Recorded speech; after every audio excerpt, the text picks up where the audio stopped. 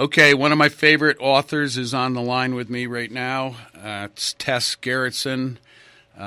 Started reading Tess years ago, and she and I have talked, a few times, 4 or 5 times maybe over the past few years. Well, she's got a new book out called Playing with Fire. I got to tell you that the cover is extremely intriguing, and we're gonna let Tess tell us what this book is about and why she's writing again. How are you, Tess? I'm good. It's good to talk to you. Yeah, this is Thank a really you. different book, so it's fun to talk about. It is different because it's off. It's kind of off track, or not off track, but it's different than your Rizzoli and Isles series. Right. It's not a Rizzoli Right. and Isles book. It's a book. Authors call. We talk about these books that we feel compelled to write, even though nobody wants us to write them. We call them the books of our hearts, and this is what this one is. It was born from a nightmare I had in Venice. I was there for my birthday. Probably drank a little too much wine, and I dreamt that I was playing my violin. There was a baby next to me, and the baby's eyes glowed red, and she turned into a monster. So I woke up and thought, wow, this is a story, but I don't know what it means. Whoa. It turned into my book, Playing with Fire, about a woman violinist who picks up a piece of music in a romantique store. It's handwritten. It's old. She doesn't know anything about it. She takes it home to Boston, and every time she plays it, her 3-year-old daughter goes crazy and does something really violent. She even stabs her own mother. So my violinist named Julia is now afraid of her own kid. She thinks maybe the music is evil. Maybe her child is possessed by some demon that's been awakened by this music. What's going to happen now? Everybody else thinks that Julia's going crazy because nobody's afraid of a 3-year-old, but she is. So she has to find the origins of this music. She wants to understand what's going on with her child, and it takes her back to Italy. And there in Italy, she discovers where the music comes from, and the real truth behind the music is quite heartbreaking. It's about a tragic love story that takes place during World War II, Venice. And that's the other half of the book. I mean, there's the 2 stories interweaving in the story about the modern-day violinist and the story about another violinist who lived in Venice just as the Holocaust was about to happen. Whoa. The Holocaust, the music that was played at Auschwitz and other camps as the people detrained. So I got the book, and I'm looking at the inside back leaf, and there's a photo of a very beautiful, looks like Japanese gal, and she's a violinist, Suzanne. How do you pronounce her? Suzanne Howe. Howe. Okay. Howe. Okay, Suzanne Howe. Now, you play violin, and obviously you know this woman. Whoa, where's the collaboration and what's going on? Okay. Yeah, okay, so yes, it's something that everybody's saying that we've never seen this happen before. This is completely new in publishing. Yeah. The book, I'm describing this fictional piece of music that does not exist. The piece of music is called incendio. That's the Italian spelling for what looks like incendio. Right. And the music is described as being beautiful at the beginning, and then it gets disturbing, and then it gets frantic, and then it ends in a very haunting way. So here I am writing about the music, and halfway through writing it, I had another dream. So, this whole project has been I'm getting this through dreams. I woke up with a melody in my head of a piece of music that did not exist. So I sat down and I composed it. It's about 98 bars, which works out to about a 3.5-minute piece if you play it. And I sent it off to a music producer. I said, "What do you think of this?" And I happen to know him in London, and he said, "Wow, this is really beautiful. I know concert violinists, very famous ones, who would love to record this." So he put me in touch with Suzanne Howe. I did not know her ahead of time. I'd heard of her, but I did not know her. She read the manuscript.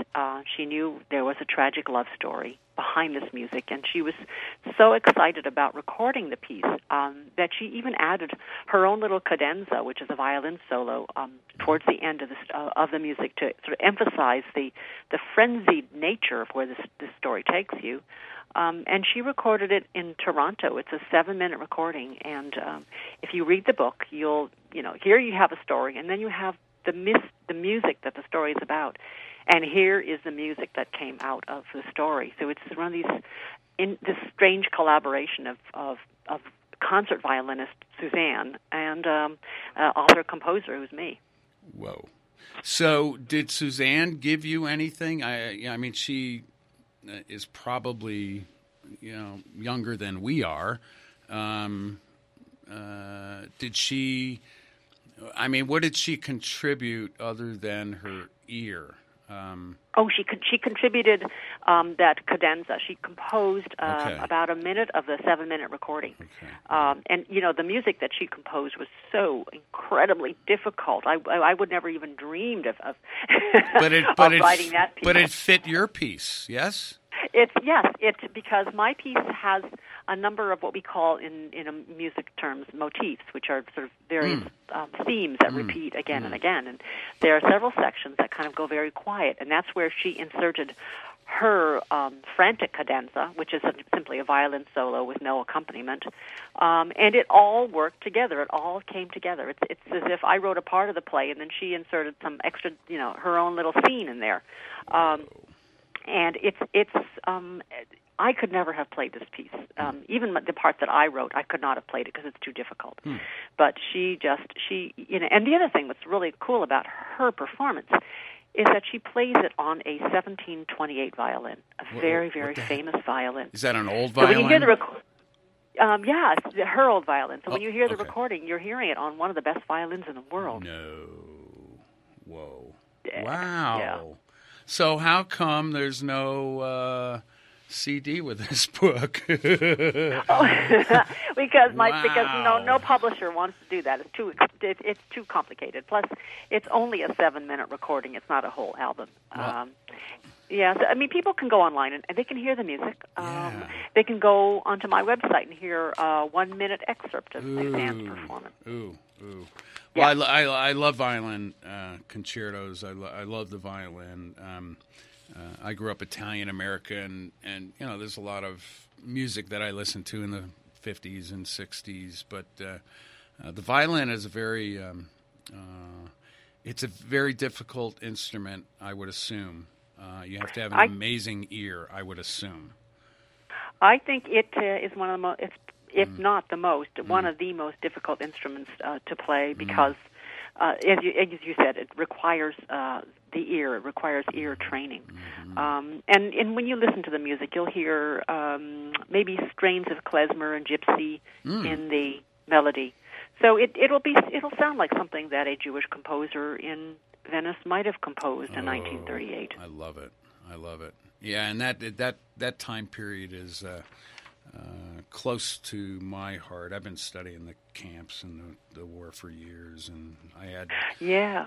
And you say you're Italian American, so you know how Italy was different. Yeah, well, also Italian and Polish. My great grandfather Patel walked out when in '39 as he was coming into Poland. He lived in a little village, I think, in the south. But no, the stories of World War II, one of my favorite time periods to research because it was extremely tragic, and anyway. But there also, what I liked about this focusing on Italy was that it was tragic, but it was also very inspiring what so many Italians did to save their neighbors and friends. Right. They didn't, Italians in general, and I laugh about this when I talk about traffic in Rome, is that when Italians don't like a law, they just won't follow it. So that's where I get that from. I'm a rule. I'm a rule breaker myself. But you want me to do that? Forget it. Yeah, that kind of thing. So, forget about it. Forget about it. So. And that's what happened in fascist Italy. And they were told around, turn over your neighbors. And a lot of people just said, forget about it. Instead, yeah. Tess, why are you dreaming this stuff now? Did you? I don't know. You've never dreamt before, and it was inspired by a book, have you? Or is it? I mean, is this totally never. new? What the heck's going on? This is totally new.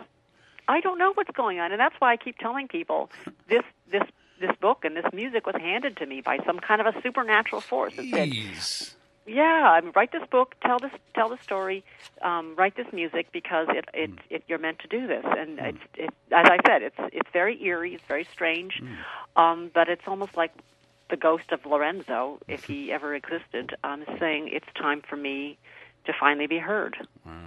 Wow. Well, maybe your grandbaby has had something to do with this. Maybe your grandbaby's allowed you to step out of your skin a little bit and do something different.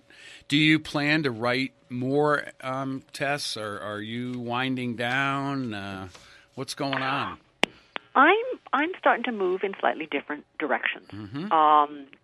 I have one more Rizzoli and Isles book that's under contract. It's number 12, and it'll probably be on sale at the end of next year. But I have other sort of things that I'm doing right now. My son and I are making a feature-length horror film, and we're going to be we're going into production in March. We're having so much fun. We just cast the child's role, and we're now looking for a horror film.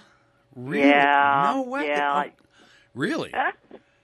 I wrote the script. It's called Island Zero, and it takes place on a fictional island off the coast of Maine where one day the ferry doesn't show up, and the ferry stops showing up, and everybody's phone has gone dead, and they don't know where the rest of the world is. So it's this group of fishermen on this island who are just trying to survive, and every time they send somebody out to find out what's going on, of course, he never comes back. Whoa. So that's the setup for the movie. Wow. What kind of production is this? Is this a medium budget production or no? It's low budget. Low budget. it's low budget. It's going to be all. We're hoping to cast all the parts from Maine, and we already. Although some of our big people, like our DP, is coming from Los Angeles, and our producers from Los Angeles. But really? It's really going to feel like a Maine production because it takes place on a Maine island. Oh, you know who you got to talk to, Tess? There's an author out there that I've been helping out. His name's Mike Bond. He lives in Maine. His family is 300 years old in Maine. He's got some history. And I give him crap all the time. It's like, Salem witch trial era, huh? Yeah, 300 years ago. Yeah. Anyway, Mike's pretty cool. He loves the state of Maine. He's pretty good guy. Anyway, really, wow, movies now. Movies. So, but this is the thing. I'm not a spring chicken anymore. We're not. And, we are not. We are not. And as the older you get, you think okay, I've got a certain number of years to do the projects I really want to do. Yes. I don't want to write another serial killer book. I'm tired of serial killer books. Audience, go away with the serial killers. Yeah. So, now it's like you get to a period of time where you feel like you blossom. And so here I just composed this beautiful violin piece. Now I'm making a horror film, and now I have other ideas for books that maybe people aren't expecting. Mommy, why is Grandma so weird these days? What's going on with Grandma? So what about children's books? Did you ever think about something like that? I think that takes a special talent. Yeah. I would love to write a young adult book. I think young adults I essentially consider young adults adults. I mean, I think a story that you tell could work for them too. And in fact, I feel that Playing with Fire is very much a book that a young adult would want to read and maybe should read, because some of the lessons that you learn in this story are good for all ages. I think that somebody who's 16 or 17, because Lorenzo starts off the story as 17, they look at this and they're going to think, wow, could I have done what some of these people did? Could I be as heroic as some of these heroes in this book? Where will I be when such horrible things happen to my life? Kids need that nowadays. There seems to be a disconnect. There was not when I was younger.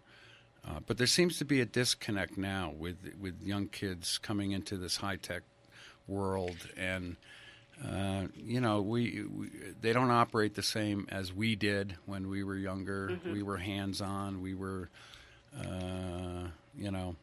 confrontational. Yeah, they don't know the history sometimes. I mean, I think that we lose touch with history, and we lose touch with how things get bad. Why do these bad things happen? What was the slow process of going from a country where Jews were completely integrated and accepted and intermarried in society to suddenly being rounded up? I mean, what happened? How did that work? And to be aware of when these things are happening again. Yeah. Do you see any correlation with what's going on today with the Islamic problem? Now, and I don't mean to be disrespectful. What I mean is that the Roman Catholic Church has had their problems. The Lutherans have had their problems. Religious sects have had their problems. What do you see going on contemporary today? Well, I always worry about the fact that things are portrayed in a very black and white manner. Thank you. And that was the first thing, looking into the parallel of what happened in Italy. Mm-hmm. The first thing that was done to start this whole ball rolling was newspaper editorials they started portraying Jews as the other. Yes. They're not us. They're different. They're not patriotic. And then it started to go, well, they're a different race from us, and they're dirty, and they carry diseases. So once you start down that road of they are completely alien to us, then you're starting to get into trouble, because real life is not black and white. There are good people and bad people on both sides. Mm-hmm. Mm-hmm. So where's the what do you think is going on today? Do you think that the masses are okay, let me put it another way. I know a guy who grew up in London, grew up with Muslims, whatever, never had a problem until recently. Now he's starting to think, I don't like him anymore. I mean, isn't that the same kind of thing that's... Well, I worry about that because, I have many, many good friends who are Turkish. Yeah. I go to Istanbul fairly frequently, and that's of course a very liberal part of Turkey. And I know Turks there I know gay Turks. I know people who are living with their girlfriends. I know people who are very, very liberal there, and they are Muslim. So you can't say they're all bad, and this is what I'm concerned about, is we're starting to call them the other, and ignoring the fact that they're really, the vast majority are like us. They want to live in peace. They want to raise their kids. And they want to be Americans or Turks or whatever. But, it's that black and white thing that starts to scare you. Yeah. Ugh. I don't want to go down that road anymore. Ugh. No. Well, playing with fire. You know what? You're right. This I think this could be a YA. Matter of fact, it looks like a YA book to me.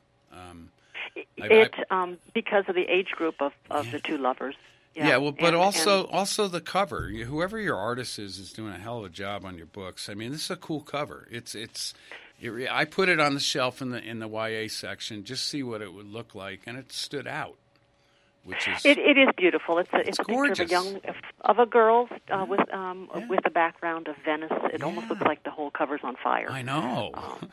Yeah, I know. They did a great job. They really did. Well, I wish you continued success, Tess. We're running out of time here, and when I say goodbye, I need 30 seconds. But anyway. It's always great talking to you, Tess. I always learn something when I talk to you. I like your insight. I think you're a great gal, and I can't wait to see what else you got coming down the road.